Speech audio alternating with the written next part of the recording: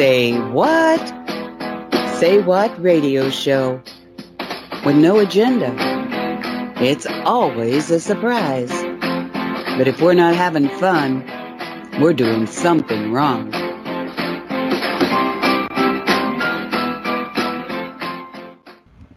And welcome to Say What? It's August 19th, 2023. My name is Nancy Hopkins. With me is Walt Silva and Jan Shaw, and I suspect that Dolly might be here. I know she's out there going to join the show. I'm not sure she's there right now. So, hello there, Walt. How are you doing tonight? Hello, Nancy. It's funny that you're talking about people are talking around this thing that happened in Maui, and we have the what do you call it? The horrors of technology have finally reached Minneapolis. I got the notice in the mail that I'm going to get a smart meter, so I have to pay to opt out, which I'm opting out. Good for you. I never got that ability.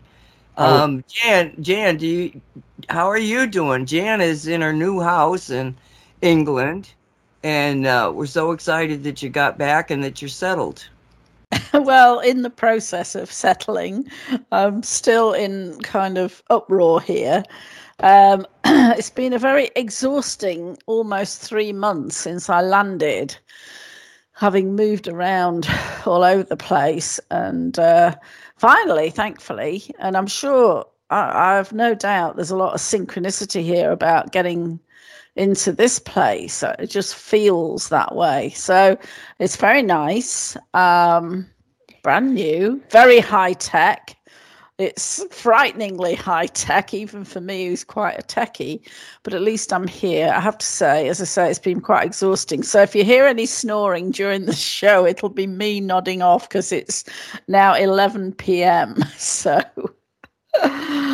oh God. Did you program the house monitor to keep you awake? No, I haven't figured it out yet. I've got so many damn manuals, and then there's all the appliances that are included, and an alarm system, and you can control your heating and God knows what else from an app. And as I said to you offline, the front door is electronic, and it can lock itself. So if you don't have a key fob, one of these like you get in a hotel, or you don't have your phone with the app on to get in, you can get locked out. And it's like, I'm paranoid, have I got the thing with me? Because I haven't figured out when it will lock itself and when it won't.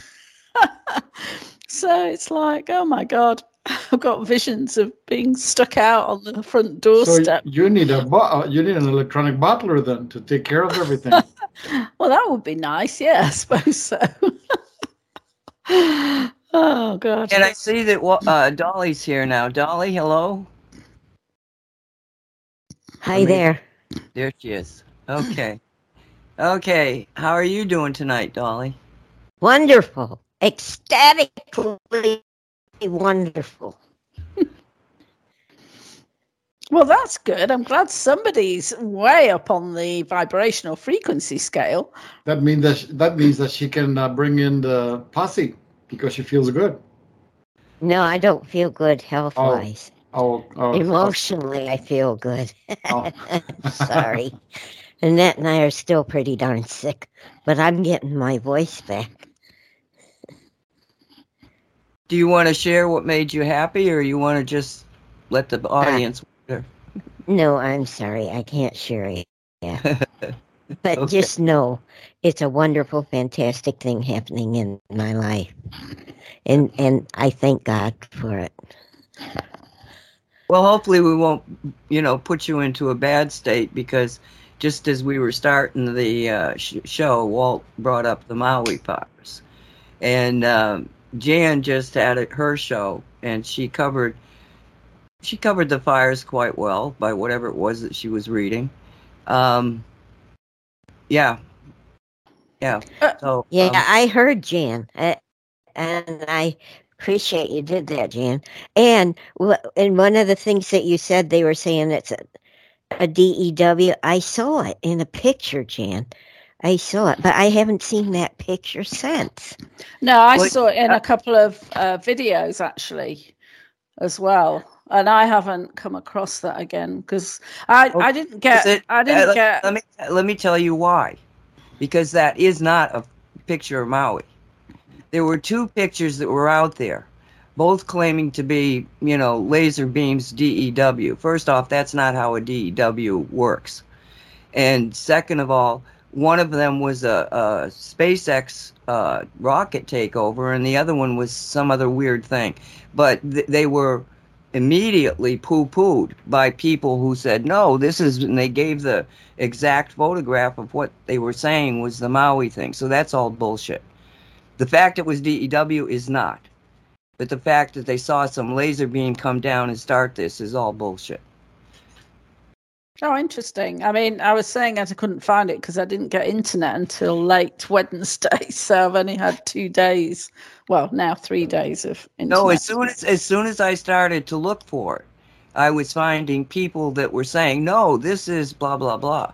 So, and that's why you're not seeing it. If it was really getting traction, you'd still be able to find it.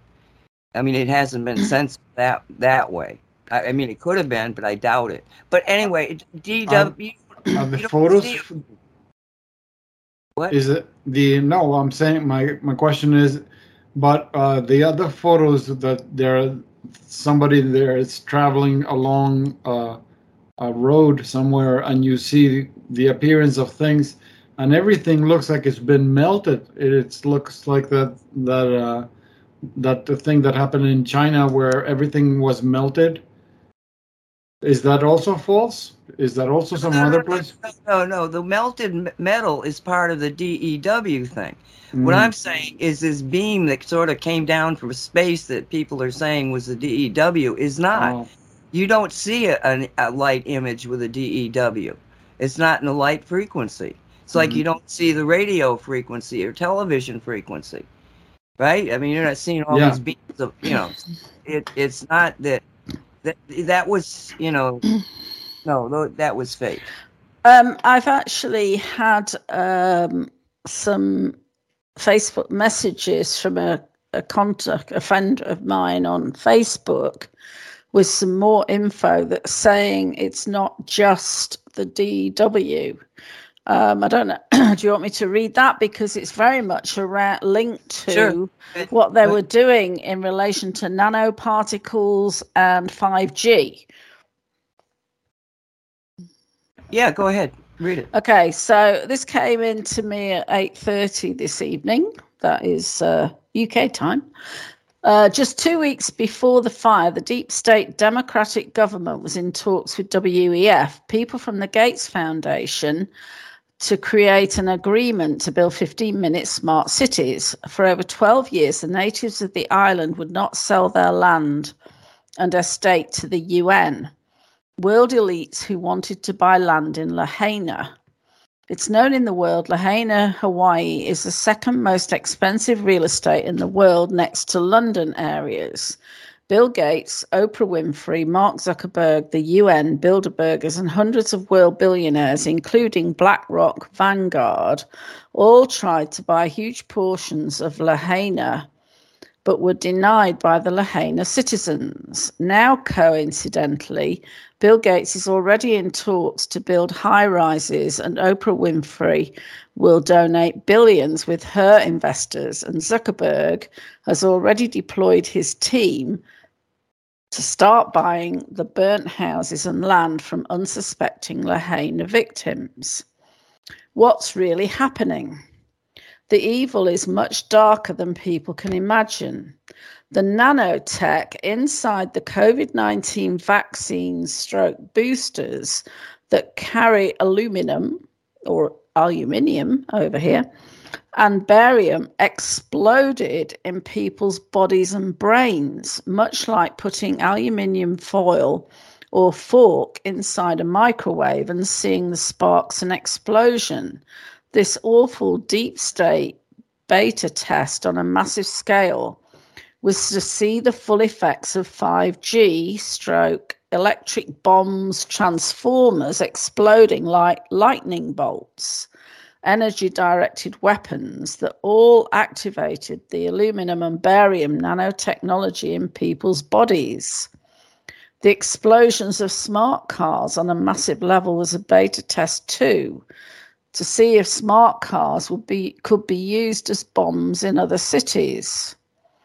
It should be noted, Putin shut off all his 5G towers and destroyed them just a week before the Lahaina attack. This was reported on Real Raw News, by the way. I'm not sure it was completely accurate, but anyway. And there are whistleblowers in Congress coming forward in 2024 against 5G military weapons. The English isn't perfect in this, by the way.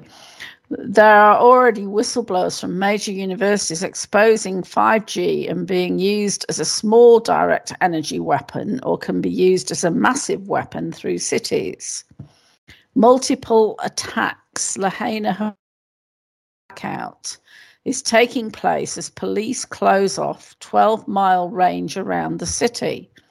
The first reported 60 deaths and now 100 deaths are false numbers, and over 1,000 to 2,000 is more accurate, according to local reports and citizens who have seen the bodies and missing people.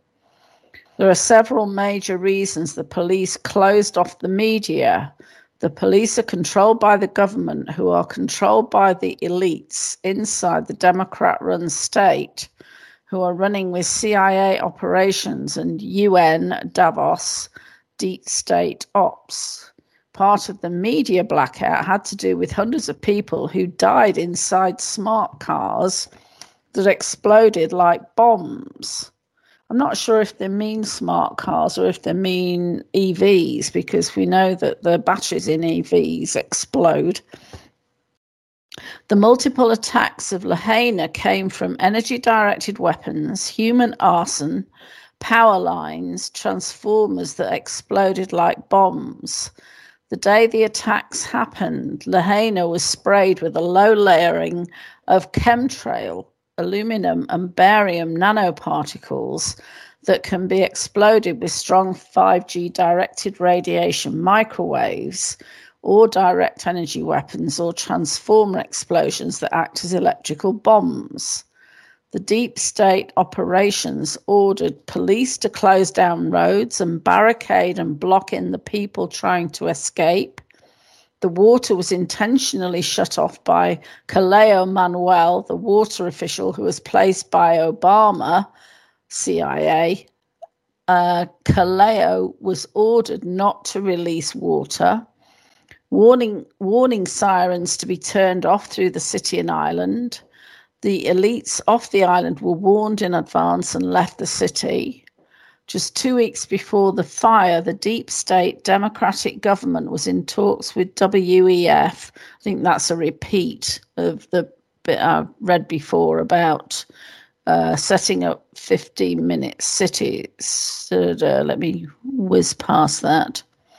All donations to help Lahaina community have been blocked by social media giants and networks. Tulsi Gabbard announced she personally visited Lahaina and there is no help and no Red Cross or government aid happening. The deep state want all donations stopped immediately, even before it begins, because CIA, BlackRock, etc., etc., etc. Elites are worried a world outreach of donations would rebuild Lahaina without deep state control and their efforts to land grab Lahaina, and donations would hinder their plans. The police were ordered to close off a 12-mile perimeter around the city and complete media blackout. And hang on, it's repeated a lot again. The other thing I saw was a video where the police went to a relief center, like where they got supplies and things, and announcing that they were shutting it down on the orders of the powers that be. I mean, there is so much out there about this being unprecedented in what's going on in terms of nothing like what a normal relief program would be, it's and I still wonder.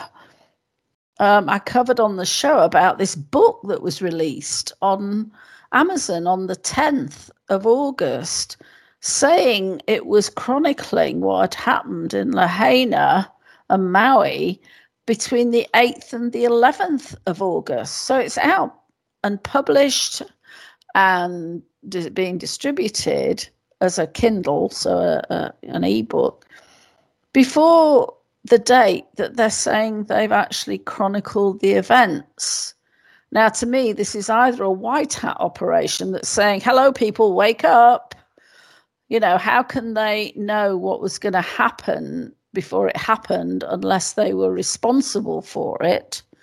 Or it's the black hats, the deep state, thumbing their noses at people, in effect, a slap in the face saying, we just think you're too stupid to realize this, But I tend to think it's the white hat side. But then how could they allow this to happen?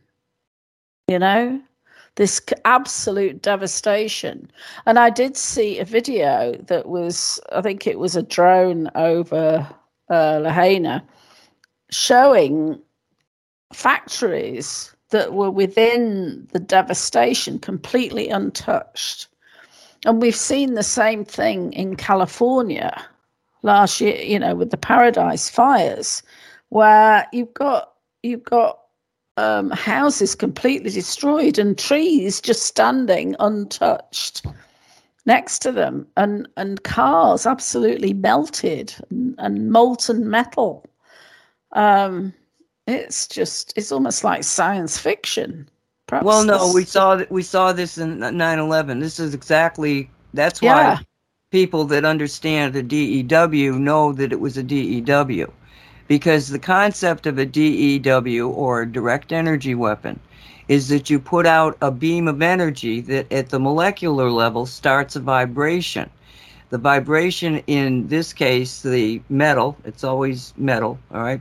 The vibration in the metal creates a situation where there's molecular uncoupling. In other words, the molecular cohesion of the metal is disrupted and a tremendous amount of heat is created.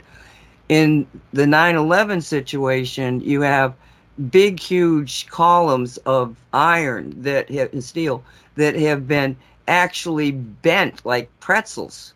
That's because they started the beam was focused on a particular area, therefore causing a heat that caused it to melt, that caused it to take these weird, these weird shapes.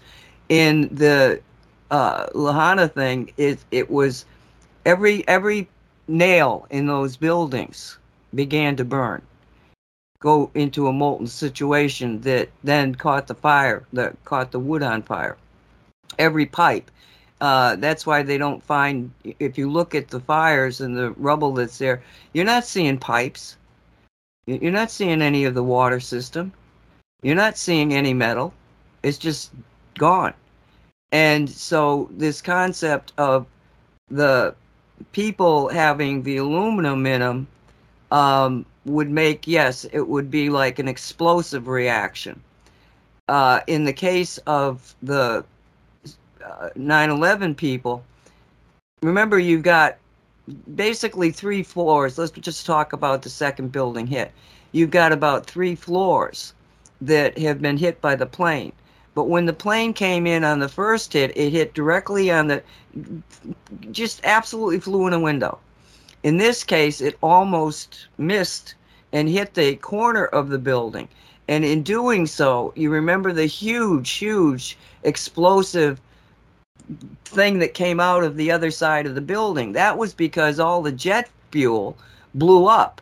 So there was no jet fuel fueling the fire at the 77th floor in building 2. Okay, it wasn't there. You saw it explode. So, but what was happening is that the DEW, the direct energy weapon that was focused on the building, okay, is not only causing the metal to begin to do this vibration and disintegration thing that started fires, but you have the same energy that it was targeted against the metal, but the same effect, because it's not just one frequency, it's a range of frequency, was also affecting the concrete. So instead of the concrete falling to the ground and you got piles and piles of concrete, you saw the concrete turn to dust and blow away. All right, now they told you that what happened was that the fires got so bad that they melted the trestles. This was like, okay, the outer side of the buildings were what was holding up the buildings. Before this was a new architecture completely. Before this, you would build a structure in the interior of it, and then you'd build around it. But in this case, they built this shell, and in the shell, they put the trusses that held the floors. A totally new way of building. So when you've got the beam affecting the outer structure, it was not only taking down the beams, the building beams that I'd call them stud in a house. I don't know what they would call them, but the things that were holding up the outside of the building, that was coming apart, but so wasn't that concrete. And so you saw the concrete just turn to dust. Well, if it hit at the 77th floor, and the fire that didn't happen was supposed to have melted the trusses, means that, I don't know, it was over an acre of building space, office space per floor, I believe. And so you've got the trusses start to melt, and then the weight causes the floor to collapse into the one underneath it. And then this double weight causes everything else beginning to do what they call pancaking. Now, if you're going to think of this, you've got floor comes down, hesitation, floor comes down, hesitation, floor comes down, hesitation. All right, well, this is 77 floors, and supposedly they were pancaking. Well, let's give a demonstration of is this even feasible?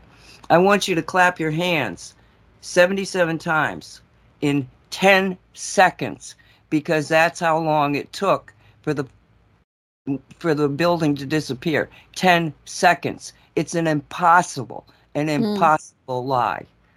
Okay? So, but so in Hawaii, what you've got is you don't have buildings like that. So what was happening when the DEW started permeating everything was that, yes, all of the metal started burning. Okay? You said that there were manufacturing companies or something like this that seemed to withstand it. Okay. I saw that one church, there was an entire church that survived, and inside there was no smoke, no nothing, an entire church. But that church looked to me like it may have been built with stone. Okay, because I couldn't see what it was made of, but everything that was attached to the church, like the school that they had and another assembly room type of thing, burned to the ground. So when these DWs are causing this is what I'm not clear about, because the video, as it was the drone going over Lahaina, was showing there were a couple of very modern manufacturing centers that looked like had metal structures, as they build the new warehouses and things, that were untouched. I mean, you were saying that what we've seen in terms of DWs, where it's like a bolt of light coming out of the sky, isn't how it happens. How is it a general kind of frequency that is across a whole area, or is it aimed at particular structures? That's what I'm not clear about. Because if you can have this devastation across an area, and yet you can have individual structures untouched by it, it would seem to me that it's a bit like shooting off a machine gun, and you're aiming at various different targets as you're spraying the area. Do you know how that works, Nancy? Yeah. All I can do is go back to 9/11. What happened? Well, for instance, okay, in Australia, they took a DEW weapon, which was designed to work with the human body, to heat the human body up so you feel like you're burning and you just want to run away from it. Okay, that's a crowd-controlled DEW. Now, the problem with that piece of equipment is it's not easily targeted. Okay, you point it towards the crowd. Well, part of the crowd is getting burns, and the rest of the crowd is getting it seems a little warm, doesn't it? Because they weren't able to develop, they still have not developed the targeting kind of concept. How do you hit every person but not hit the buildings? Because they want to basically take the people down in a crowd situation. So that's why you don't see them all over the place. They're not really very accurate as far as their targeting. In 9/11, your target is the buildings, the towers themselves. And you can look at if you're looking at it from the standpoint of DEW, you can absolutely see I could give you an hour worth of the examples of why it's DEW. But in the tower situation, there was just that very targeted area. But even then, they had all sorts of bizarre, almost like like a radio wave would bounce off of something and then go someplace else. All right. The reason that I don't want to get into the science, but so it bounces. All right. So what happened was that if you look at the damage surrounding the towers themselves, you'll find buildings that had holes in them, and they were all uniform. It was, like windows with holes in them that are perfectly round, and they're, all the same dimension. And the dimensions probably, were, I don't know, at least a foot, maybe 3 feet. It's hard to tell in the, window versus scale and all that sort of thing. But you have them pockmarked all over the place. And then a mile away on Fitzgerald Boulevard, you have a whole bunch of cars that were parked along the highway that just burnt up. Well, what do we mean when we say they burnt up? Well, and think of something else. Well, I'll tell you the cars first. The cars, they had their door handles were gone. The engine compartment was completely melted, but the interior of the car had not been scorched at all. Like there was no fire there. Okay?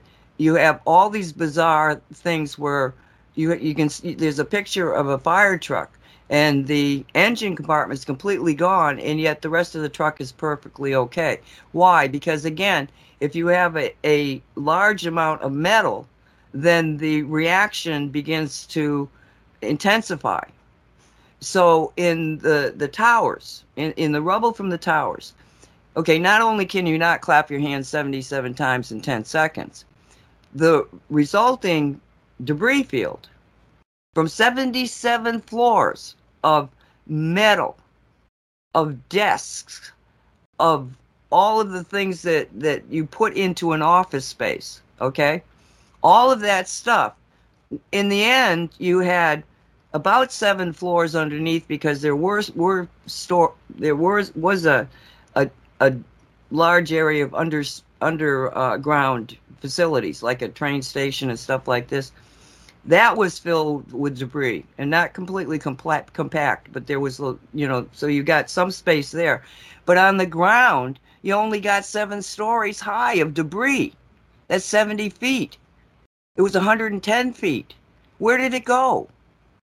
It just molecularly went blah, blah, blah, gone. But again, one of the thing that tripped me right off the bat to the DEW was couldn't this. He was like the head of the fire rescue people there that were coming into this was couple days afterwards. And he said to the audience that he was talking to the people that were trying to get back into the town. Their families are missing. They need to get into the town. Well, he said to them, look at what we're finding. The reason that we don't have all these bodies, and why we got so many people missing, is that we're not finding bodies. What we're finding, if we're lucky, is a bone skeleton that if we touch it, it starts falling apart. He said, so if you come back into the area, that dust you're walking through is the remains of your family. That's what he said to them. And as soon as he said that, I was like, oh my God, this is DEW. No doubt about it. I know. I didn't see that. Let me finish. Yeah, sure. Because what the real kicker in the towers, the attack on the towers, you had 3,000 people in the buildings when they were attacked. Okay? They did not find any bodies. You probably don't even know that they didn't find any bodies. They didn't find teeth. They didn't find door handles. They didn't find doors. They did not find desks. They did not find filing cabinets. They did not find anything with metal. But what they found a shitload of was plastic and paper.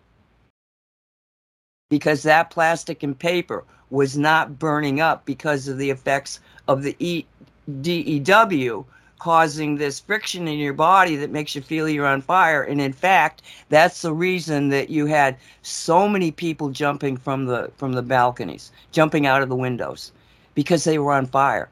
There was no fire threatening them, but they felt they were on fire. And that's why you have so many deaths from jumping.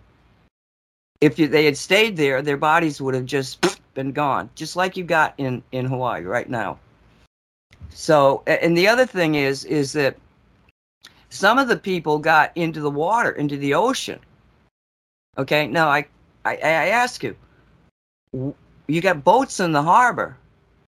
The boats, what fueled the fires on the boats? There wasn't any even forest on the area of the land that fired there's no way.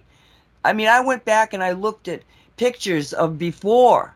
There was no way you could get, what was it, 12,000 Fahrenheit, and that would cremate a body, and then you have, a 17-minute fire. This wasn't an hour or 3 hours to cremate. 17 minutes, you got no bodies because they're all cremated. And not only that, but cremated down to the fact that they can't even find, dental records or anything. They got to go with DNA, hoping that they can find some piece of bone that they'll find a little DNA in.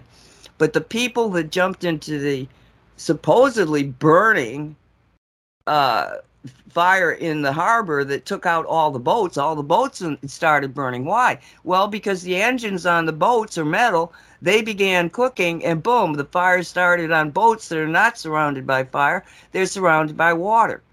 But the people that jumped into the water and survived, I think it may have been that water was protecting them from any of this DEW signals that were bouncing around.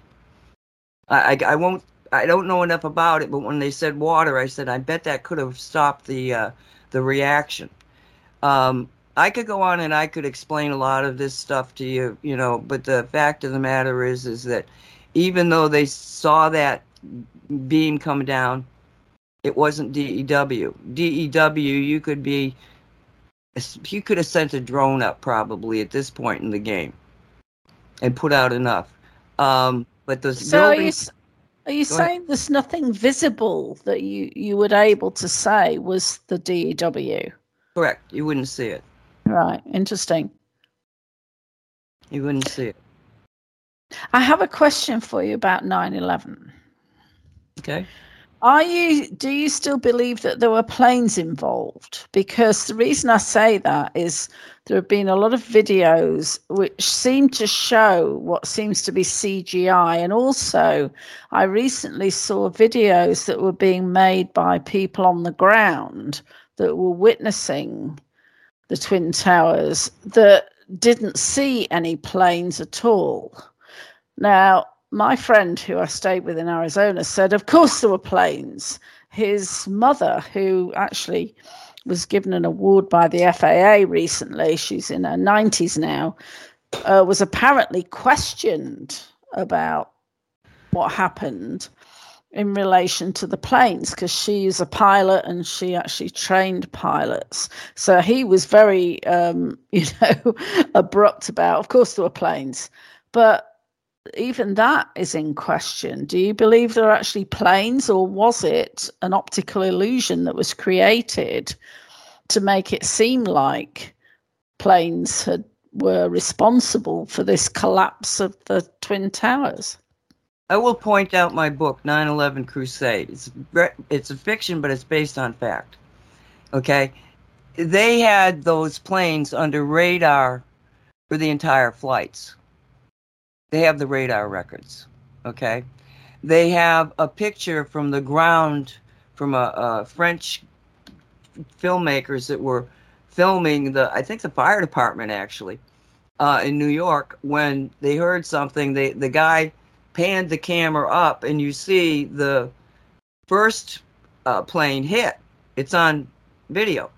There were people, there's shots. I mean, do you remember seeing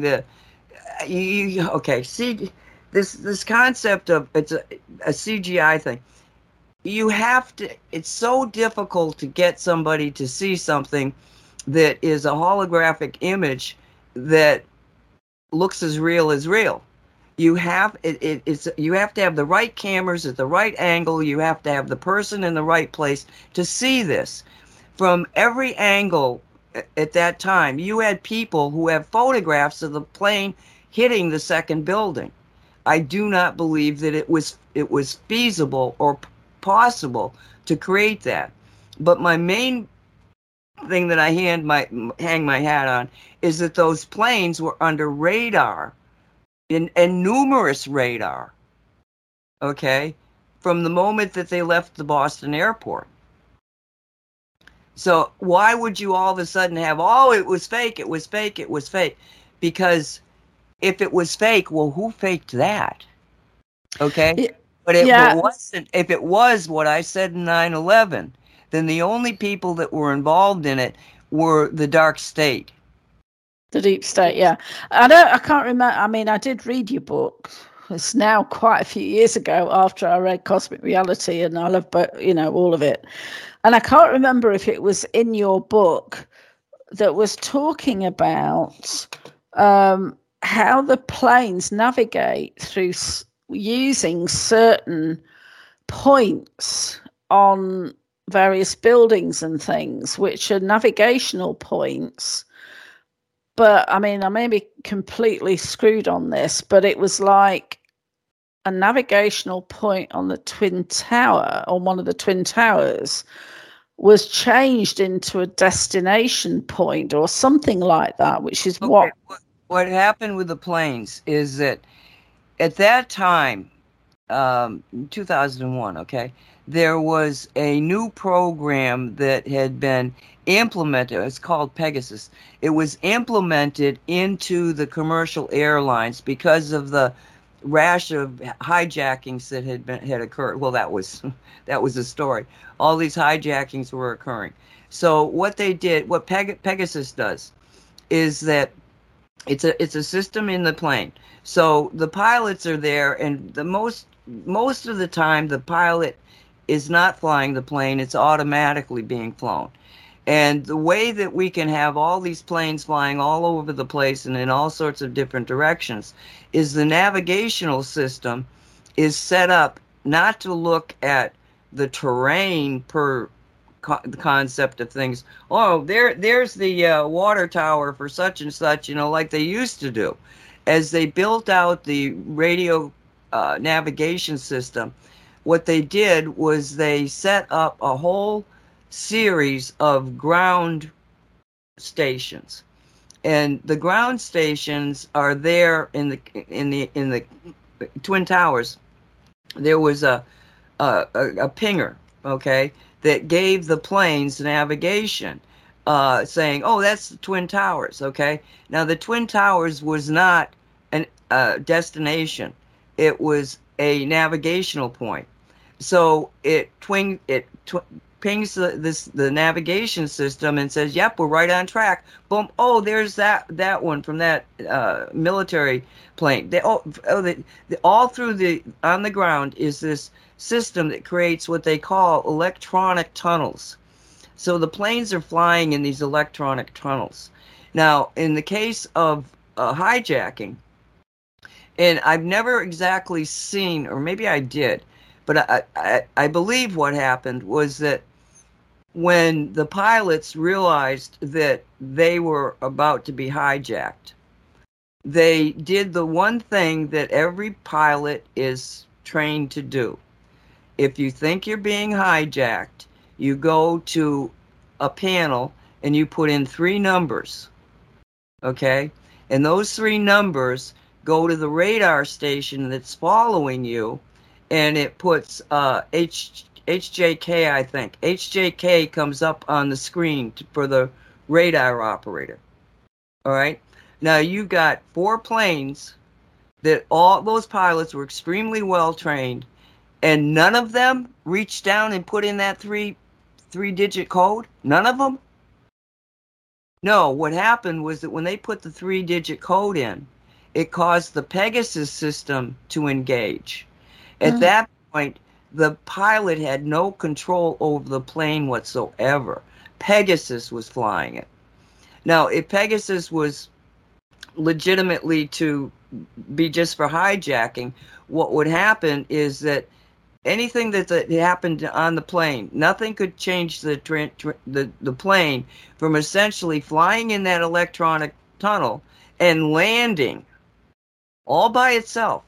And I saw a jet plane. It was the size of a small jetliner, and that plane was essentially, now you got somebody on the other side of it that may be telling Pegasus what to do. Okay, I'm not sure that wasn't happening too, but you don't even need it, because what they did was they took this plane, they put it in the air, and then they came down to the tarmac. This all under film, and they crashed it. Now, their purpose was to see what happened to the fireball, because the most people are killed in the fireball, not in the crash itself. And they were trying to determine, is there something we can do structurally to the plane so that if they crash, they don't blow up? But the fact of the matter is that this plane by itself crashed. It could have easily have been told to land, but they were in, and so you've got these different little snapshots of where the science is, and then you can kind of like go, well, maybe this was under, it's like, this is a very, very real thing that they've had out there. I've got a copy of the patent, and the patent was... Well, they have the capability to take over the controls, don't they? It's a bit like they have it with cars now. Well, that's what I'm saying. That's exactly what happens. But it was the fact that they put that code in there that engaged the Pegasus.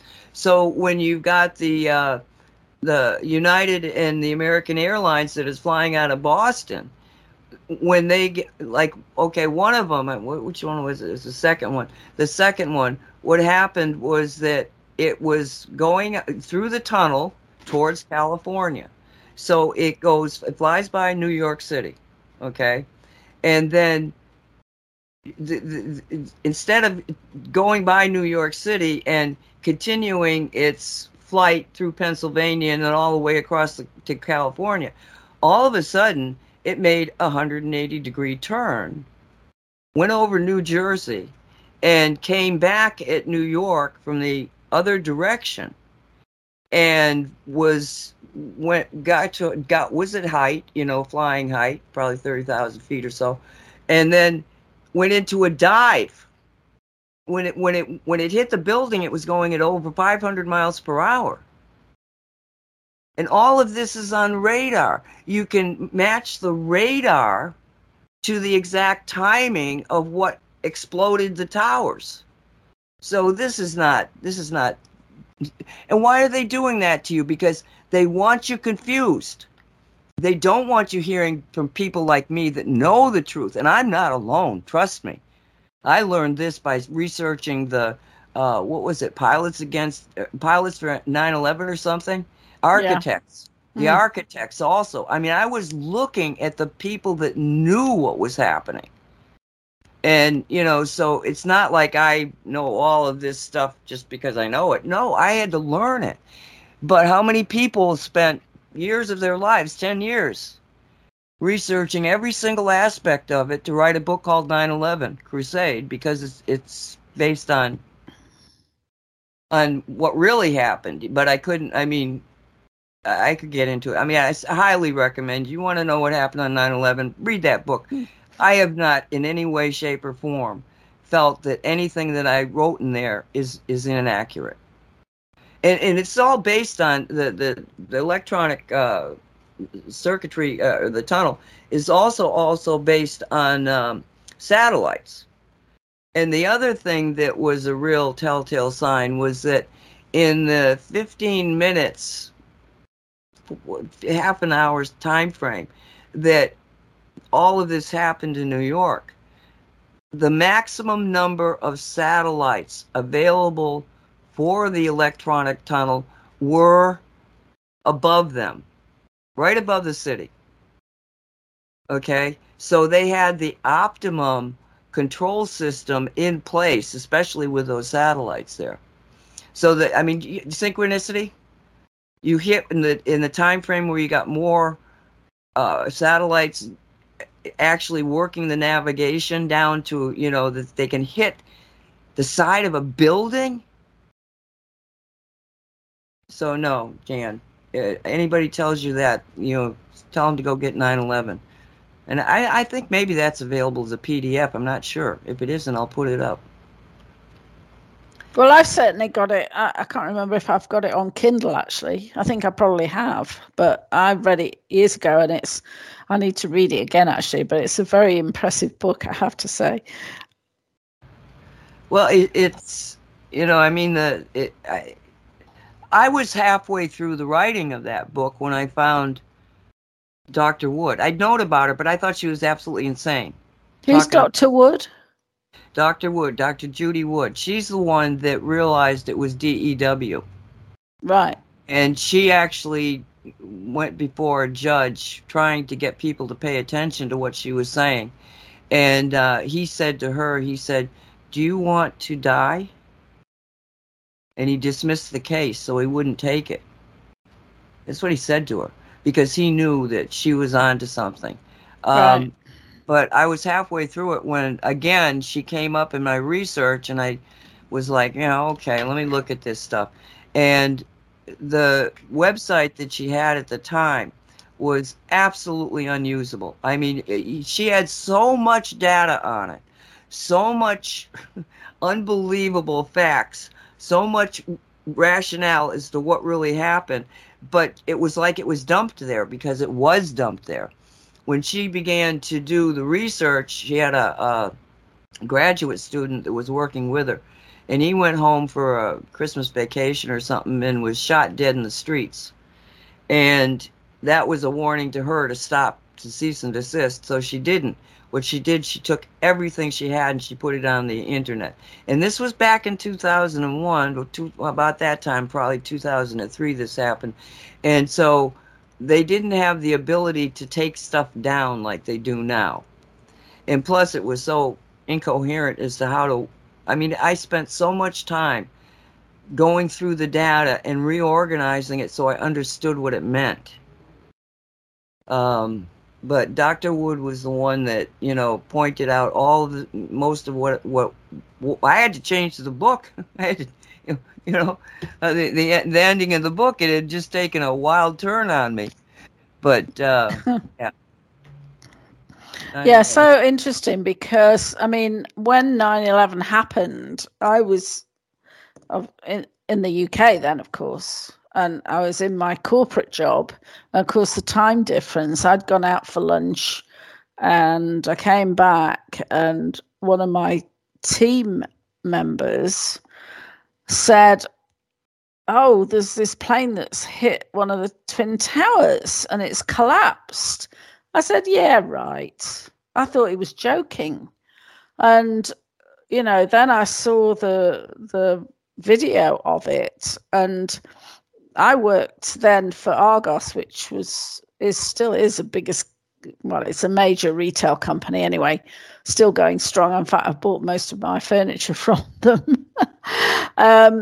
But they had to shut down internet access for people because people were just going on to look at this. But what I was going to say is, when you think about what happened, not in the event itself, but the broadcasting of it, to me, it's a classic trauma-based mind control. They were just transmitting time after time after time these same images, these videos of the Twin Towers collapsing and everything else. And, to me, it's almost like the first real recognition, and it didn't happen at the time, I can tell you, of what they do to instill fear and panic into people. And the company, when I was working for this corporate company, the project that I was running was using a US-based software company to provide the software. It was being integrated into legacy systems and things. So I made several trips to the US to attend these different conferences with this software company. And it was just after 9/11. And I was talking to the people there and saying, what's your view of this? Do you want the US to get involved in this war with Iraq? And the answer always was, no, we don't. No, we don't. And of course, we know that the deep state agenda is, constant wars, not only to depopulate, but also it's a main source of profits and revenue. And so when you join the dots, of course, it all adds up to, let's go to war again, unjustifiably, as we now know. And, even Tony Blair was involved. I mean, people in the UK have called him out as a war criminal because he was promoting the Iraq war in conjunction with Bush, on the premise of, weapons of mass destruction, which didn't exist. But when you stand back and you look at the psyops that they run, it's just the evil is unbelievable. We got to take this lot down, God help us all. We got to take it down. So sorry about going off on that, but I do happen to know a lot about it. Yeah, I'm glad you did. We need to keep this top of mind because it's just one of the examples of the extremes that these people will go to. No holds barred as far as they're concerned. But we can't let it die. No, because I almost feel like that. What was the name of the town? Palestine. The town and the East Palestine. East Palestine, yeah. I kind of feel like that was a test run, because that was absolutely, and still is, a horrendous situation. And yet they just ignored it. The president never went there. They never sent the kind of help that all of it's reminiscent of what you're seeing in Hawaii now. And I think they did that, and they said, see, nobody pays attention to it. We can do it out in the open and nobody will pay attention to it. I think they're getting, desperate in this. There's this whole concept that you're going to build the cities and stuff. I think, again, that this is a distraction. I think that there's much more to this, because you've got the oldest habitated piece of property in Hawaii, in the Hawaiian Islands, that was the capital for the Hawaiian Islands for a long time. Well, the Hawaiian Islands, the reason they're there is you've got a tremendous amount of volcanic activity below it in the ocean. And the volcanoes are the top of the volcanoes is what's making the islands. All right. Now, that particular area is at 19 degrees south. At 19 degrees north, you can look and you'll see all these sacred sites on it. Because in Hoaglander, it was Richard Hoaglander that got this hyperdimensional science, is what he called it.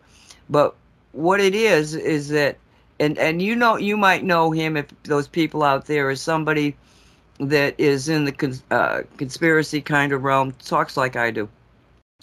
But he was the premier scientist for all of the Mercury, Gemini, even into the Apollo era.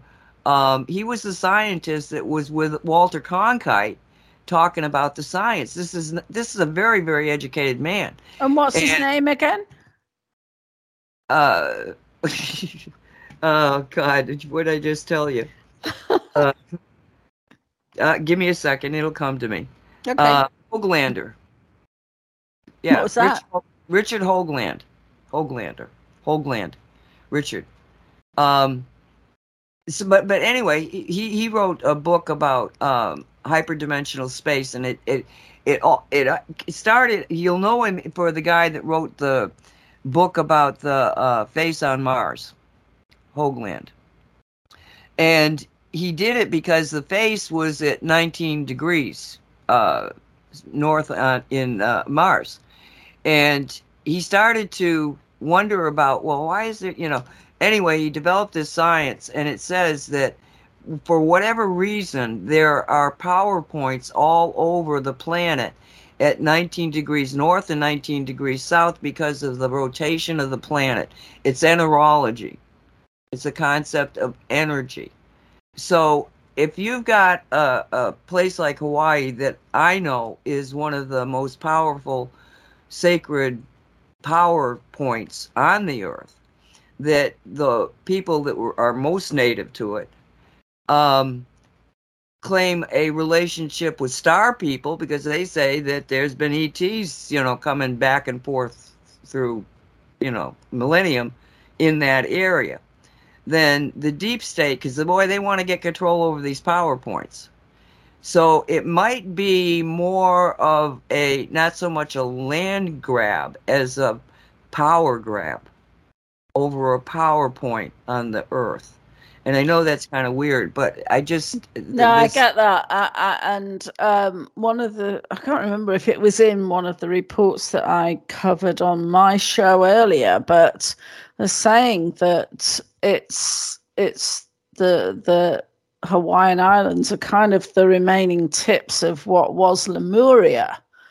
So, if you've got that ancient civilization as part of that island, whatever it's called, island group, then the power there must be incredible.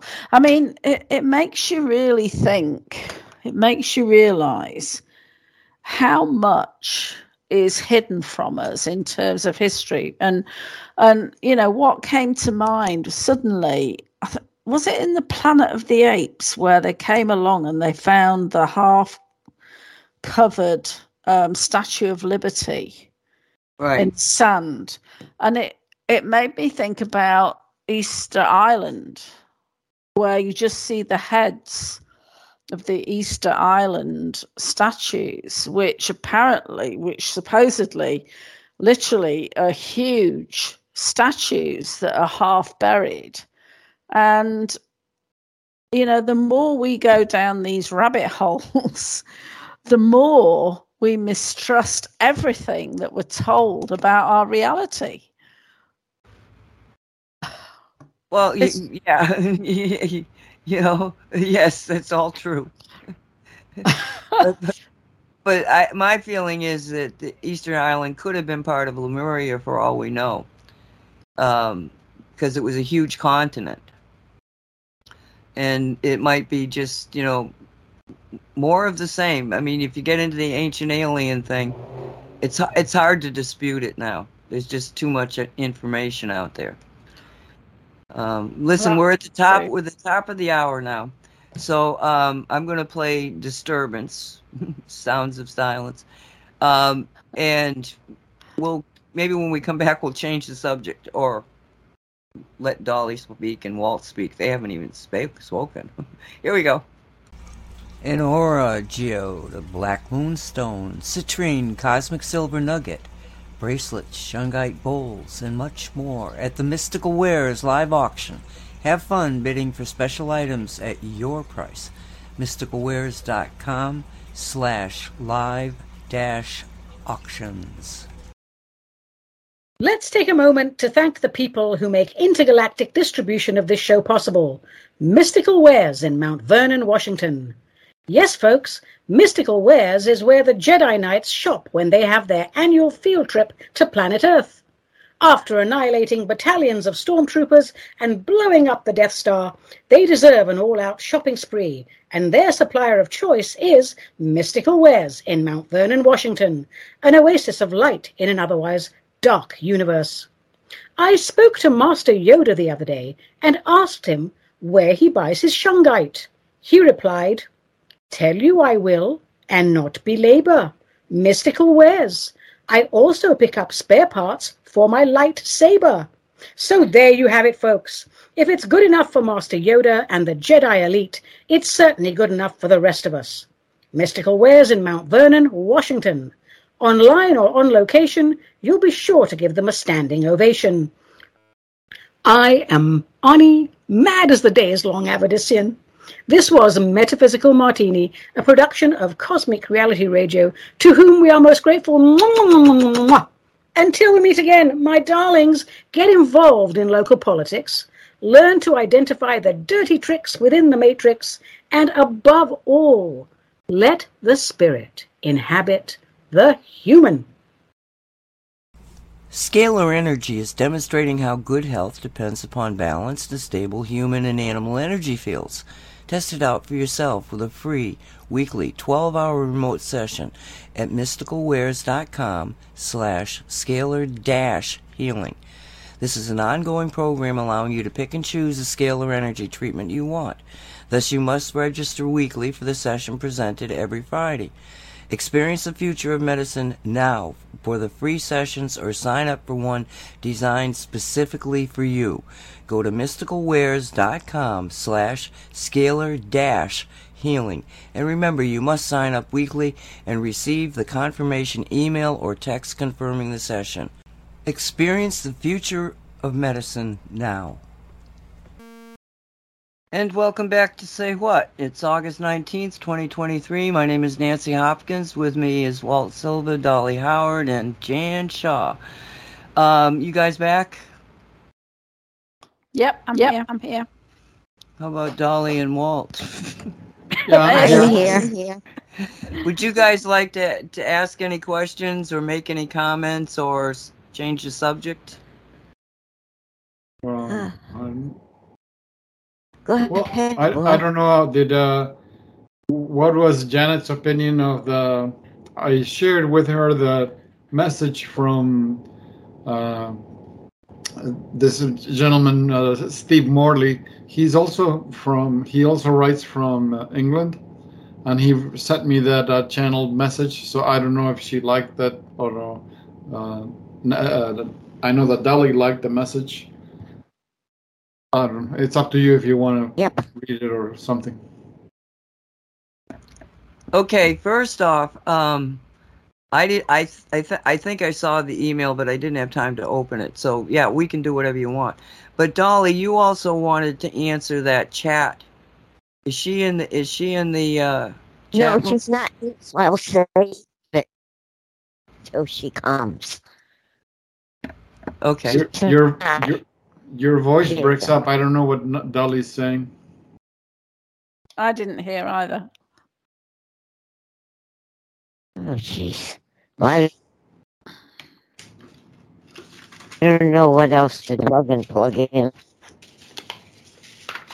Oh, come on, you son of a gun.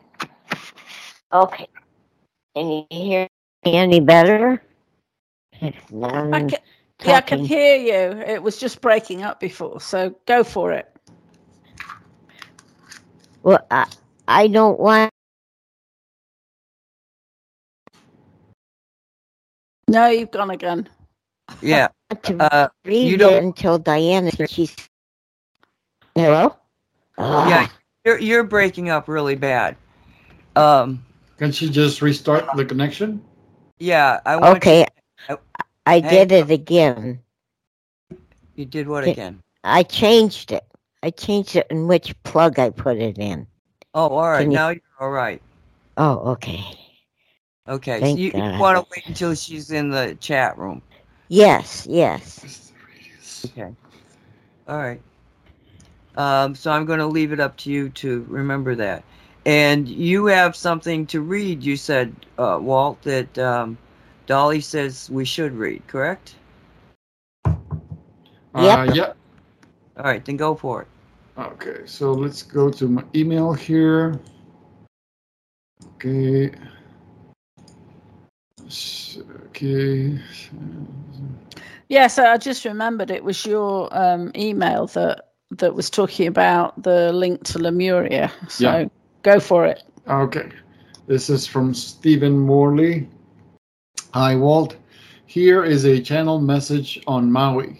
A moment with Mother Mary and the ancient masters of Lemuria. It is dated,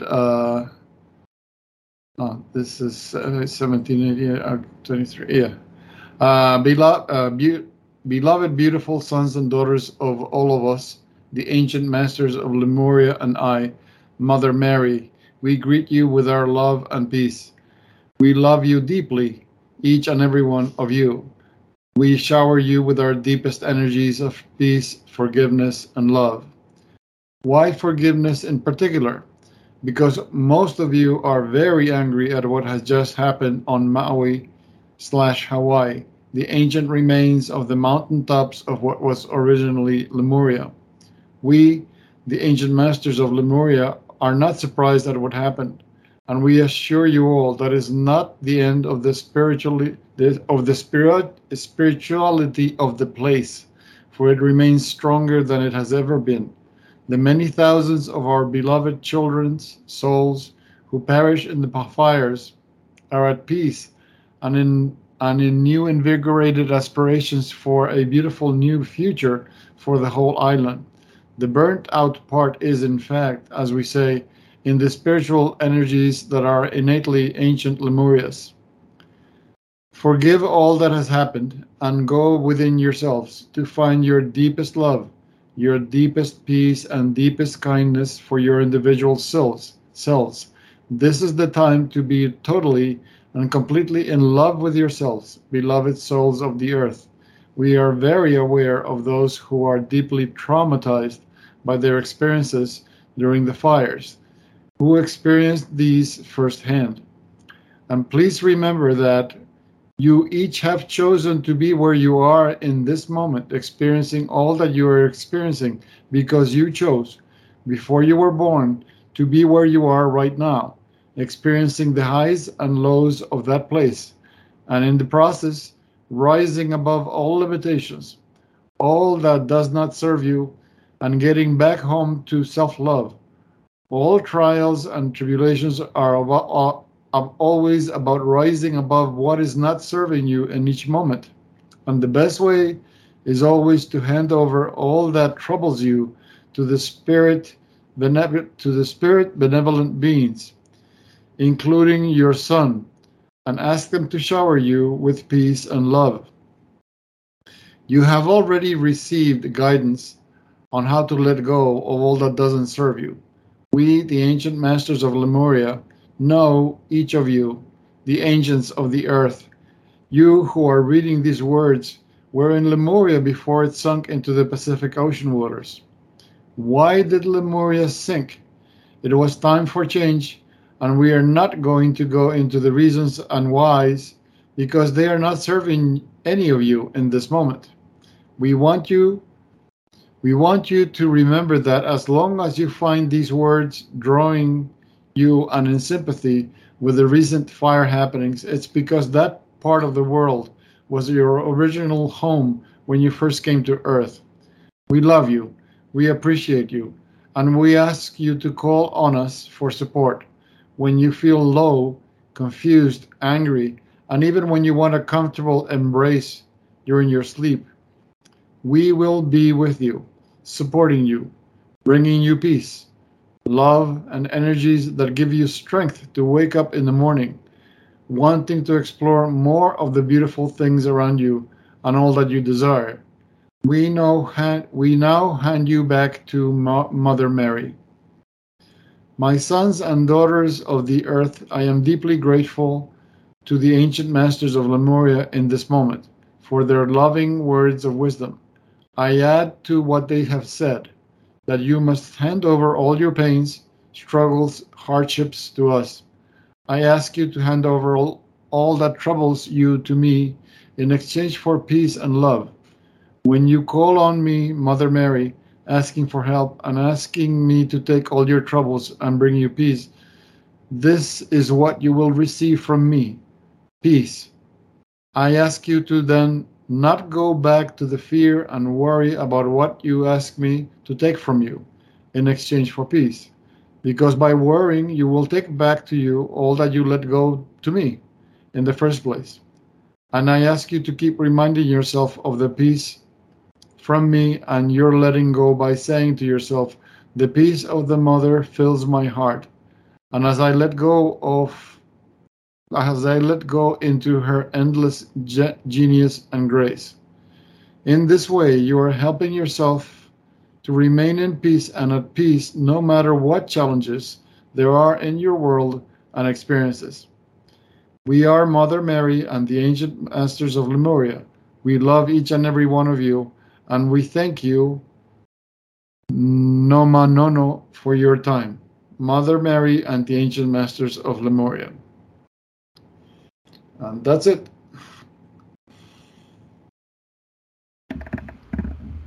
Okay, so I'm assuming you people believe that, correct? I mean, talk to me about it. Why did you want to read it, you and Dolly? Just because you feel it's true? No, I don't feel all of it. But can you give me a minute? Okay. What about you, Walt?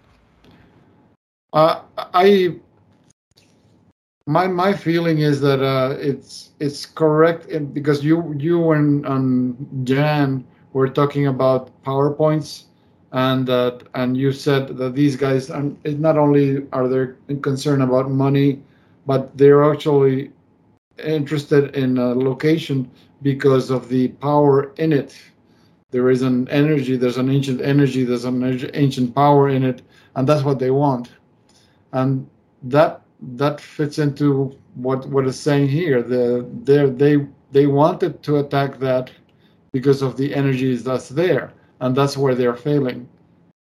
You know, they think it's a great plan. Oh yeah, this is a great plan. You're going to kick everybody out, and we're going to no, it's not going to work that way. So I thought both things connected. One is a more positive message, but well, I agree, and it's like when you were reading it, because I don't trust channeled information. I do go with Matthew Ward because I've listened to so much of it that's been dead on all the time. But I don't know this person who's saying this, but I'm not disagreeing with it. I'm just not gonna, get down on my knees. Let's put it that way. But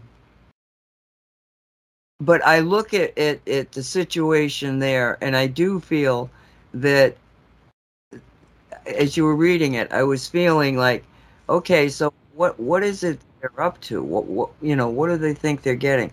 And I got this feeling that there's two layers of actors. The layers of Gates and Oprah and Blackwater that want to get the place for economic reasons. And the UN, left side people doing their crazy bit with, the world control type of thing. I don't know that they realize what it's really about. Because I think that the ultimate, let's say, adversary is somebody who's not particularly at war with human beings as these people are. They're at war with Gaia. And I think there's a layer of this. Now think in terms of a chess game. You remember, where you've got 3 tiers of chess happening at the same. I get the feeling like that, 5D chess. Yeah, I get the feeling that yes, they're doing all of this evil stuff, but they're doing it in such an open, brazen way that we can figure it all out. So, but they don't seem to care anymore. It's almost like they've given up. They think, I guess maybe they think they've lost and they keep going, or they think they've won and they just don't care. They think we're no opponent to them. But again, I think there's 2 tiers of rationality is not really there. 2 tiers of operations going on. The one where these low-level people, the Gates and the Oprahs and that sort of thing, are anti-human. We know how evil they are. They're the bloodline. They're the royal bloodline and the bloodline and the bloodline and the genetics and all of this stuff. But behind it, there's another tier of spiritual beings who are trying to take Gaia down.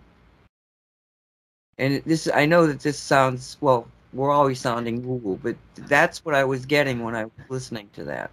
I'll tell you what I'm getting, and it's very much in alignment with what you're saying, Nancy, is, as you say, there's like there's a tiered element here.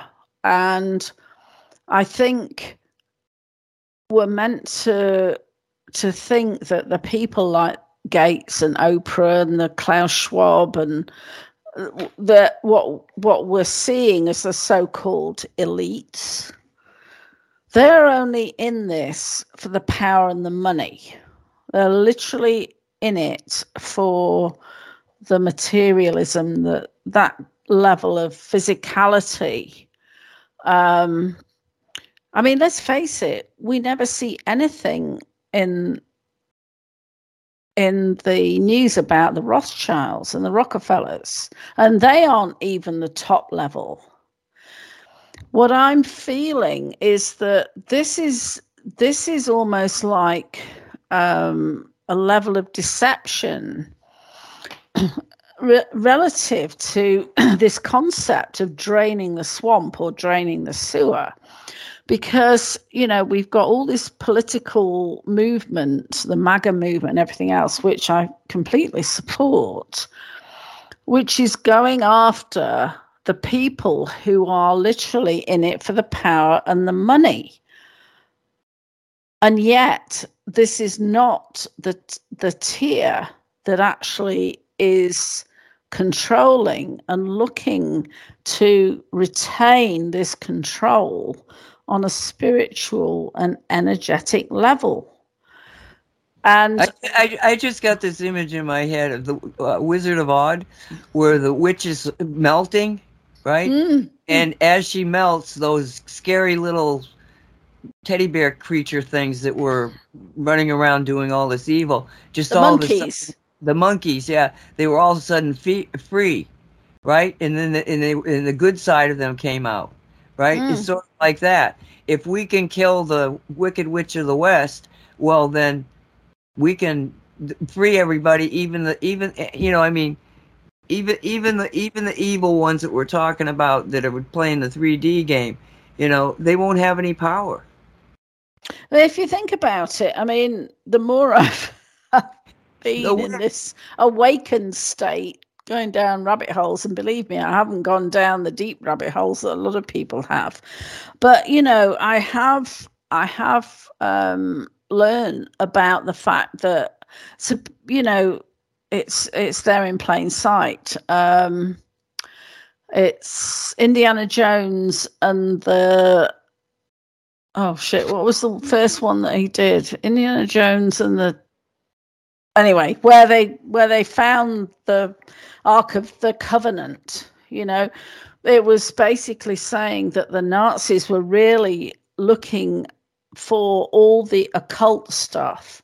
They were going far more into all the power of the occult. It's like, you know, other organizations. It was actually, I think, one of the reasons for going into the Iraq war, if I remember rightly, that they were looking for the tomb or the sarcophagus of an ancient, and I can't remember the name of it, some ancient king or prophet. Most of this that is engineered or controlled by the people at the highest level is all about the occult. It's not about the money. It's not about the power.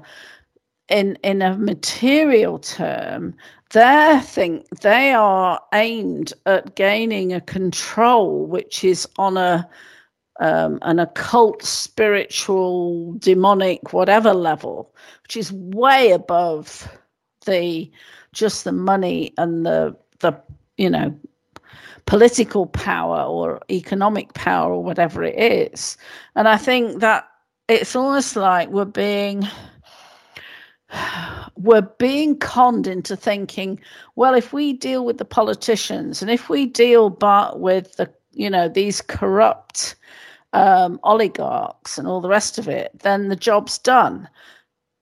But it won't be, because unless we take out these highest echelons of those who are in league on an energetic, spiritual, you know, that kind of level, we're going to get a repeat of the same thing happening again. So actually, as you were talking, you could have been talking about Nazi Germany.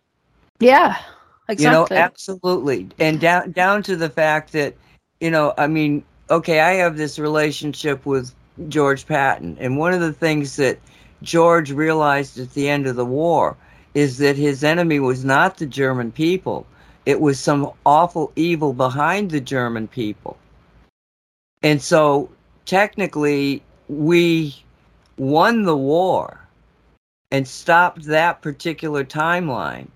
But those people were not touched, and they have infiltrated, you know, the entire U.S. society, economy, culture, everything.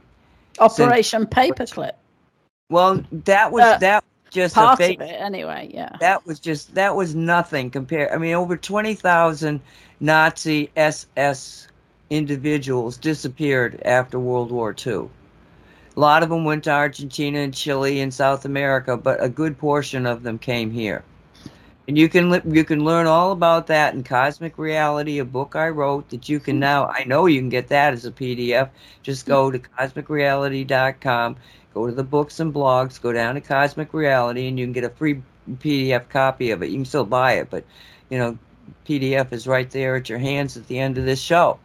So, and it'll explain to you, you know, this whole intricate thing between the Nazis of Germany and what's behind what's happening here. And yeah, I think it's important for us. I think that they're showing their hands, and I think that it is distraction from the real evil. But I think that the real evil is being uncovered. And as I was listening to the song, Sounds of Silence, that, by the way, was written, you know, a long time ago. This is a new version of it. Simon and Garfunkel originally made it in the late 60s.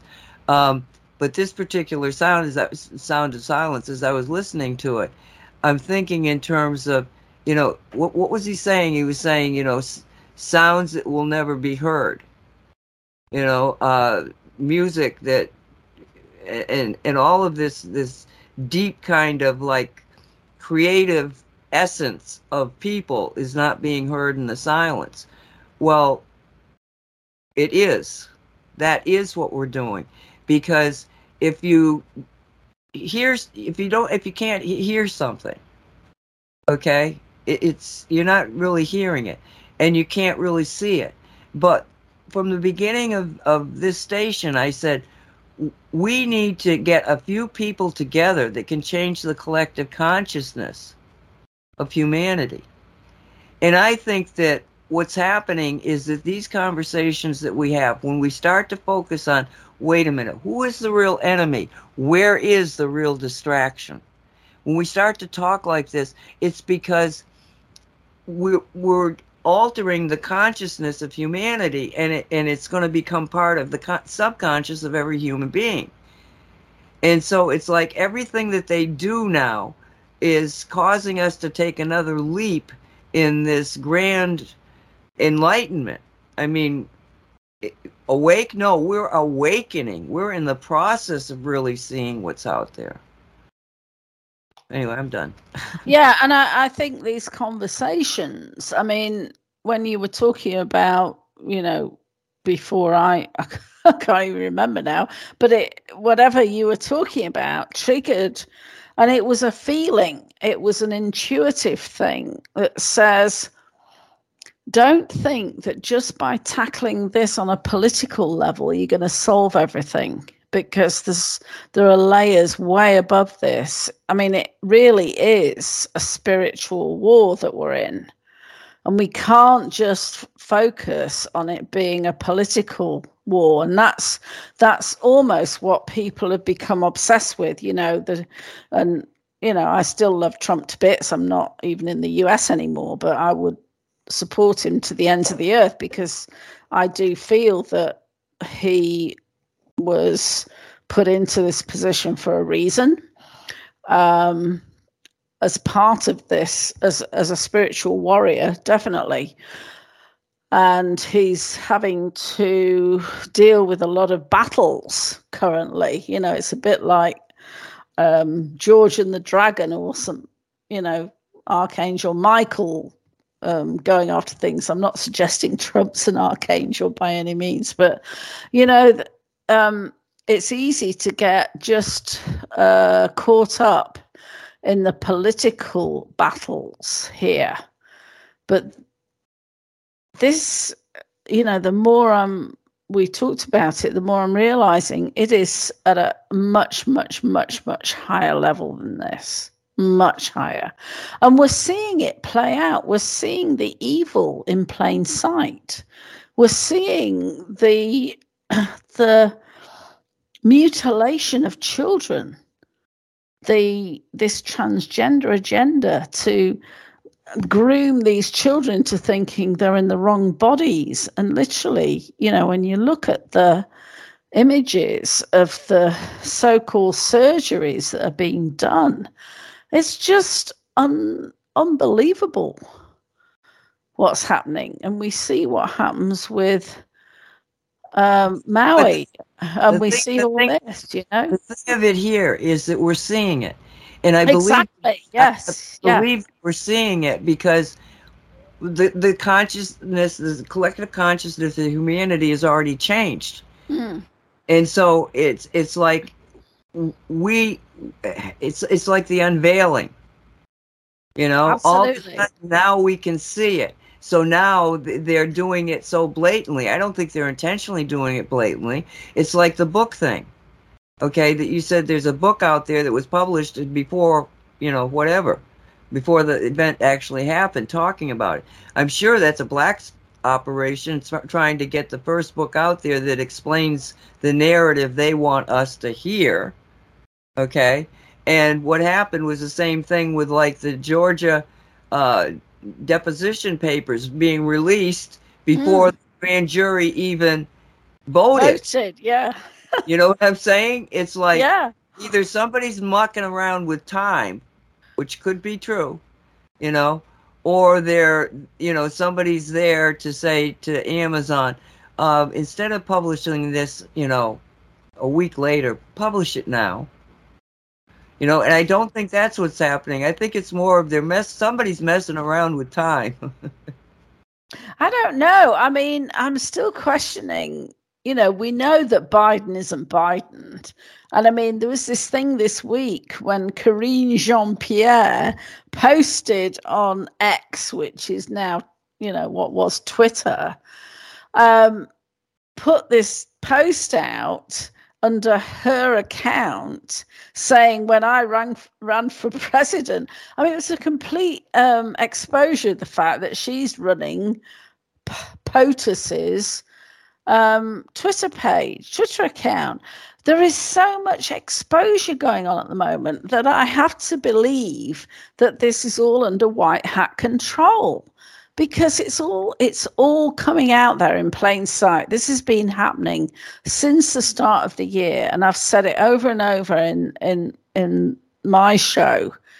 More optics, more exposure. It's out in the open. More and more people are seeing it, and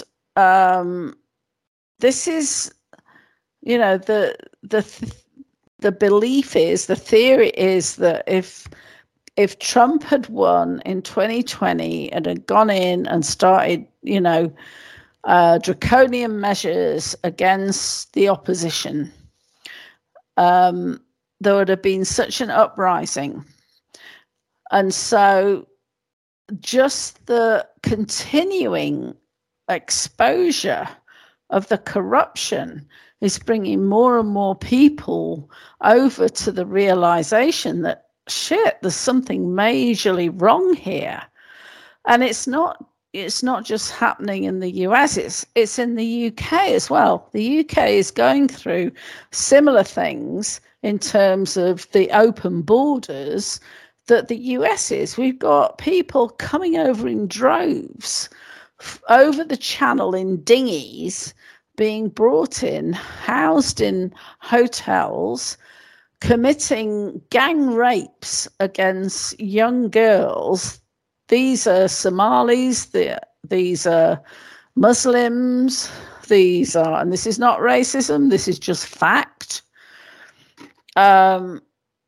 It's completely impacting on the national, the nature of being British. It's the same in Europe. The French were up in arms. I haven't seen them doing that recently. They were up in arms and protesting against the level of immigration. We got the Hungarian MEP saying, no, we're not going to allow this. I think it was Poland, one of the Eastern European countries, has actually been doing a referendum on immigration. And the thing is, the EU, as far as I understand it, and you may know more about this as part of your research, Nancy, was that it was set up after World War II as a follow-on for this globalist agenda, because it's the EU that has been opening the borders and encouraging all this unfettered immigration from all these Muslim and other countries. I mean, people are saying, what the hell is going on? I don't have any issue with people of a different color, creed, whatever. I mean, when I grew up, there had been immigration, particularly from India and Pakistan, because they were part of, at the time, the British Commonwealth or the British Empire, whatever you call them. And, I had students who were literally came over from Uganda. There were Ugandan Asians when Idi Amin was in power and was literally massacring people. I've never had an issue with that, and it was done in a way that at the time, legitimately, after the war, needed people in to fulfill certain jobs. That was fine. Got here is in both countries and across Europe is a totally different scenario. You know, it's not people coming in genuinely through legal means to better themselves. It's literally parasites coming in to feed off the wealth or the economic benefits of a country without any intention to contribute anything to the country that they're coming into. Yeah, it's the same situation, you know, all over the world. But again, that's the drama of the 3D. All right, let's go back to, you know, what you said concerning white hat operations. Now, I've been a proponent of the fact that there is a plan, although I believe it's God's plan. I also believe there's a human plan. And I think the book of the human plan, and I do believe there are white hats out there. I think it got, let's say, a little disrupted. I think their plans had to be changed rather abruptly. However, if we look at it from the standpoint of what we were talking about before, it very much might be a situation where a lot of the things that we are saying could be a white hat operation isn't necessarily a planned white hat operation. I think we're in a time frame where every single human being's thought is influencing the outcome of the game. Now, I'm not talking about these people that are, you know, don't really think. I'm talking about people that understand the game and are into it, the people that's our audience. And what I think we need to do now is to think in terms of, okay, we know all this stuff is happening on the playing board, but who are the players? Where is the game really happening?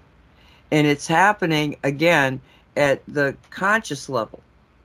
If we can consciously begin to say, well, you know, maybe this book release before the fact happened is actually a metaphysical response to our position as we've had enough of this. Let's stop this game. This is crazy. Let's take control here. What if, even though they're doing these things, we have enough energy on our side to manipulate a new reality, whereas the old reality would say those people won't even see it. The new reality is everything's out in the open. And so everything they try to do is having these glitches that is opening the veil wider and wider.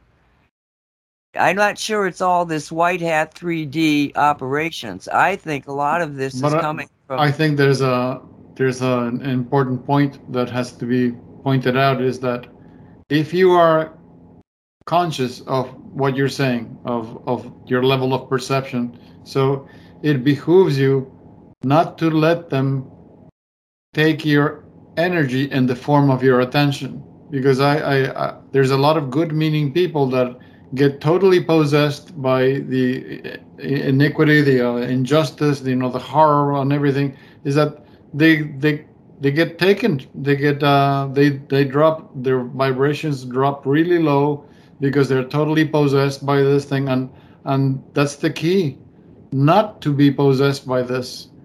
How to like the posse tells Dolly, send love blankets.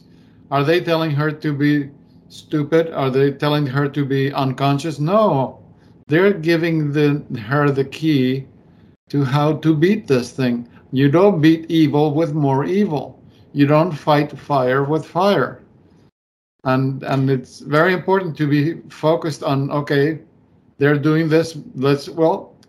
Let's give them love and gratitude. Let's see how they can process that energy. The answer is they can't. They explode because they cannot tolerate that energy. So it is important that we don't drop down in our vibration. I absolutely agree. It's just, I you know, this always has to be a very conscious decision, because, you know, when you see some of the things that happen, there is that emotional response of empathy, of sympathy, of horror and everything else, because we're human, you know, and we look at things that just stand out as being so evil. You know, it's like I have to do a reset and say, no, this is exposure. This is what we need to come out.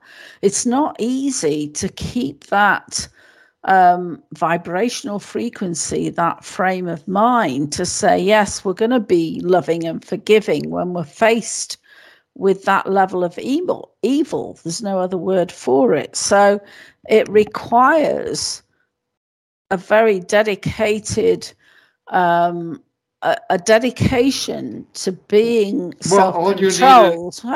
All you need is awareness. Become aware that when you fall into the pain, the commiseration, you know, all the unfairness and all this, you're playing into their game. They need you. They need your vibrations to drop down. So they need your feeling of pain and injustice, and that's what that's what they want. So you're playing into their game if you yield to that. I'm not saying it's super easy. If it were easy, we will all be doing it, but it has to be done because they will not tolerate high vibrations. I agree. Let me jump in here for a second, because there was a situation where something awful I heard about Maui, and it threw me into just, I mean, like this gut-wrenching heartbreak. But instead of going that way and getting angry, I've learned to do something that I learned a long time ago.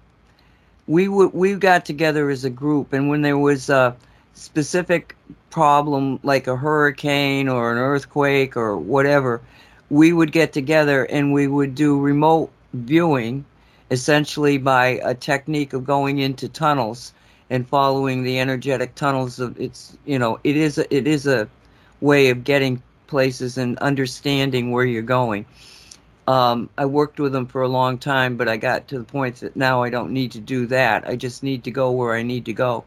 And what happens is that when we were doing this, is that we would go there, and as a group, you know, there was, I don't know, 6 or 7 of us as a group going there. And what would happen is that we'd get to these places where, like a hurricane, I forget the name of it, up in North Carolina. And it was one of those situations where there was a lot of grief about what had happened to nature and stuff, but it was within the human being themselves. It was like the people that had survived and saw the destruction and stuff, that was, they needed help, okay? But nature itself did not seem to need help. Well, gosh, we just got whacked, you know? Okay, we regrow. But the one that was so impressive was one where we went to the earthquake that was in, I don't even remember California, but I don't remember which city it was in. It was where the overpass crashed and people were crushed and all terrible, a lot of deaths and everything. Well, we got there and we were all kind of like astounded because the people that had been killed were absolutely fine. They had agreed to this. This is what we're going to do. So at an etheric spiritual level, they were all fine. So when I've been in these situations since then, I've learned that I may think that this was terrible because of the optics of it, but was it terrible to the people that were actually involved in it?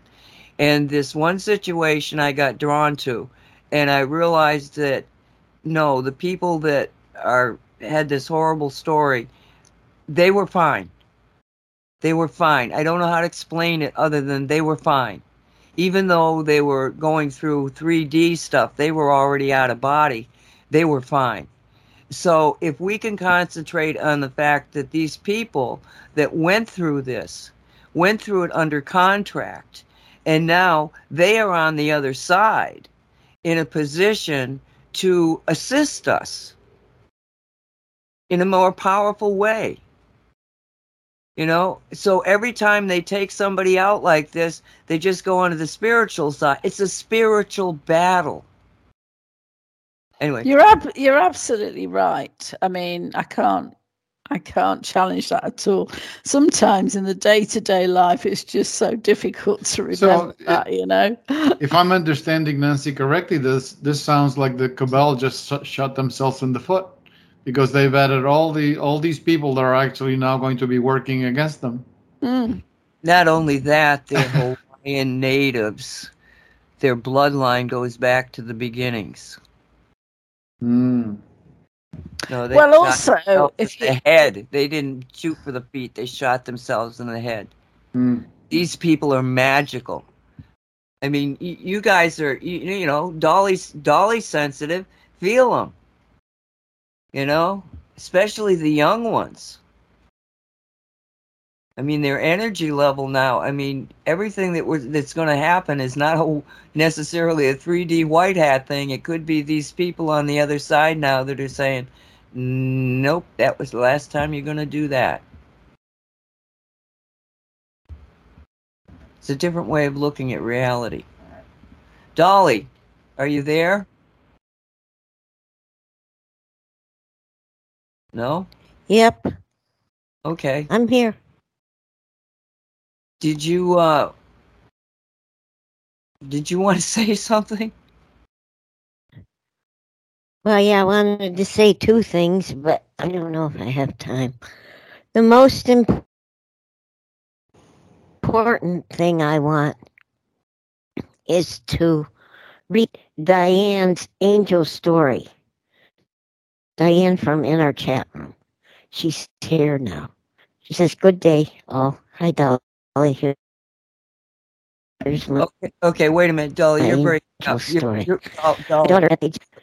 Dolly, you're breaking up. We can't understand what you're saying.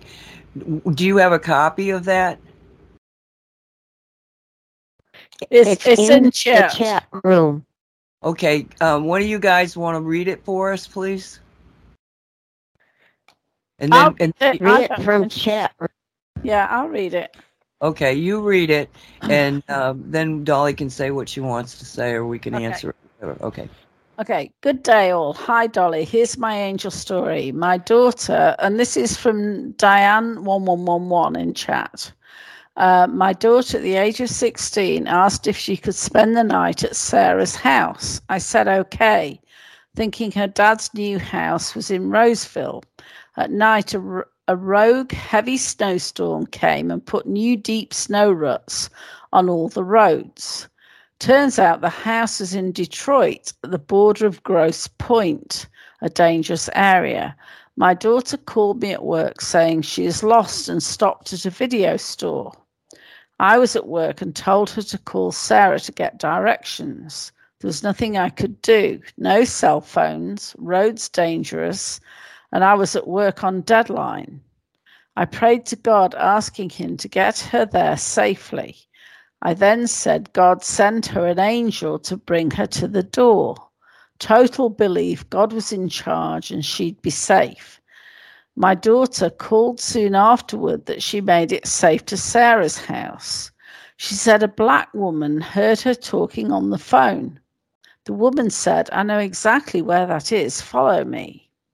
And she drove her to the door, pointing at the house. We believe she was an angel who led her to the door. I think that's the end of it. Is that right, Dolly?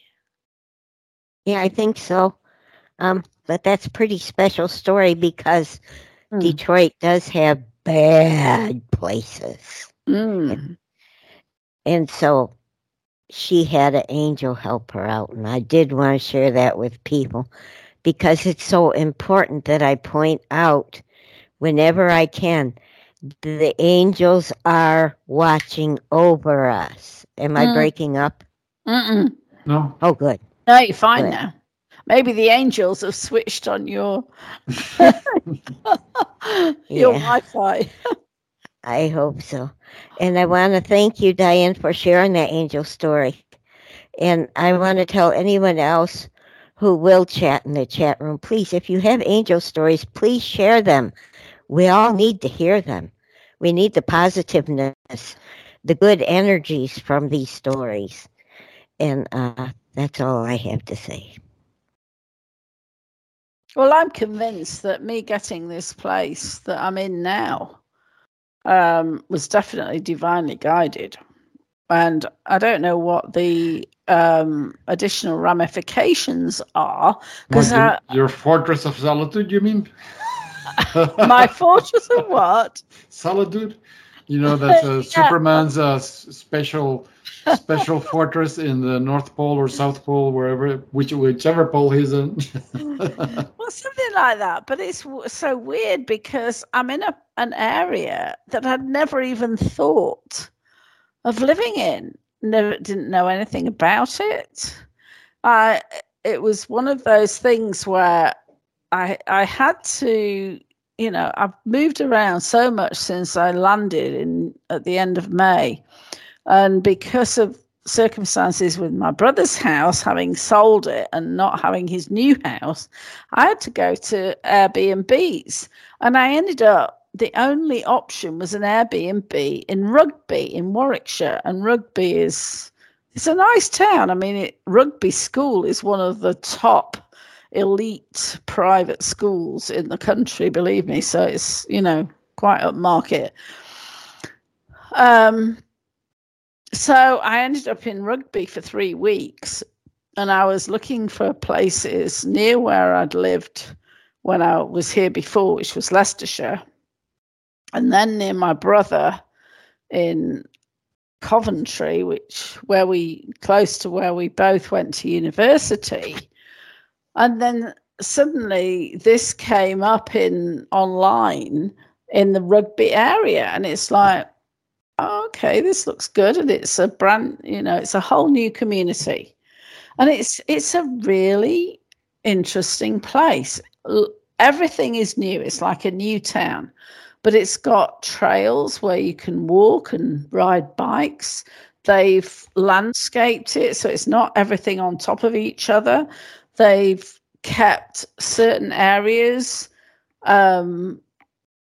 natural, not mowed, to, support wildlife. So are you renting or buying? I'm renting. Not in a position to buy at the moment. So, I mean, I'm kind of in this place that I would never have envisaged finding myself in this area. But I know, I have a knowing that this is meant to be.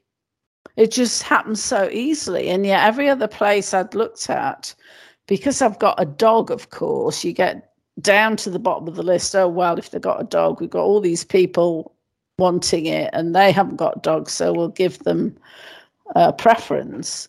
This place actually says, oh, yeah, we're completely dog friendly and everything else. And it's like in my lap. I mean, it's more expensive than I had intended to pay, but it's got advantages that others don't. And be careful, but now someone will want to be your boyfriend because you have a great place. Well, I did get approached in the supermarket. See? Yes. Oh, it's so funny because my UK driving license has expired, and to renew it, I had to get a photo, and I went to one of these photo booths and I sat in there and, oh my God, you've got to make sure your head's in this frame and all the rest of it. And I eventually came out and I got these photos, and to be honest, they are awful. And this guy walked up to me and said, oh, what are your photos like? And I said, oh, they're terrible. And he looked at them and he said, well, no, they're not bad at all. He said, but they're not that good from these. And he's on the executive board of the Rugby, and it's in Rugby, Neighbourhood Watch. So I ended up chatting to him and he gave me his card and all the rest of it. But I'm not in the market, believe me. I'm not in the market. Well, you better tell your angel because they might get ideas. So Let's ask Dolly. We're near the end of the show here, so let's ask Dolly if she's got anything else that she wanted to mention or say or talk about. No, Dolly? not really. Thank you. Okay, all right. Okay, so Walt, is there anything else that you wanted to say? The comments, anything? No, thank you. Come on, Jan. You must have something else to say. Well, I was going to say apologies for kind of dominating the night's conversation. I wasn't expecting it because I was feeling pretty tired before it started, but I was energized by the wonderful conversation. So I thank you for that. We were counting on you taking over the conversation, so don't feel bad. Yeah, every time we have a show, we say, well, Jan's going to be on, so we don't have to worry. Well, thank you. That's very sweet of you. But, I mean, considering I'm inherently an introvert, you guys bring out the extrovert in me. So there you go. Well, plus, you're in a place where you're surrounded by people you really don't know, and you're probably not talking to anybody. It was like, on Wednesday, this is so funny. On Wednesday, I've got a live show with Honey Avadicia. So I'm setting up the Skype and everything. We're about to go live. And she's saying, Nancy? And I'm thinking, why the hell can't she hear me? And this went on for a bit before I realized I wasn't talking. I'm not used to talking to people. And finally I said, oh. And she said, oh. And I said, you didn't hear me because I wasn't talking. And we started laughing so hard, it was like, so anyway. Well, I must say, I was out trying to vacuum up my rental car because it's got to go back tomorrow, and I'm not supposed to have pets in it. And of course, Keisha's been in it. I did have a sling thing that covered the back seat that I brought with me from the US, but I had to do all that. And then this dog runs up and kind of jumps up against the back of me, and I'd seen it from the neighbour across the road. So I went over and I rang the doorbell and I said, is this your dog? Oh, yeah. She's got out because she'd got a young kid and it had obviously been let out by mistake. So I've already connected to one neighbour, and then there's another one which is literally next door who has a taxi company. And I said, oh, well, I've got to take my rental car back, maybe I can use you. So I'm already getting to know the neighbours, so I'm maybe not going to be as introvert as I expected. Well, good. And it's good you got a taxi guy right next door to you. How much more can you want? Well, there you go. Yeah. Well, thank you all for being here. I appreciate you guys being here and talking, listening to me and to the rest of us. And I appreciate my co-host. We'll see you next time. Be safe. Be blessed.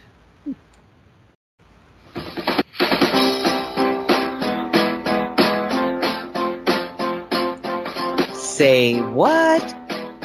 Say what radio show with no agenda. It's always a surprise. But if we're not having fun, we're doing something wrong.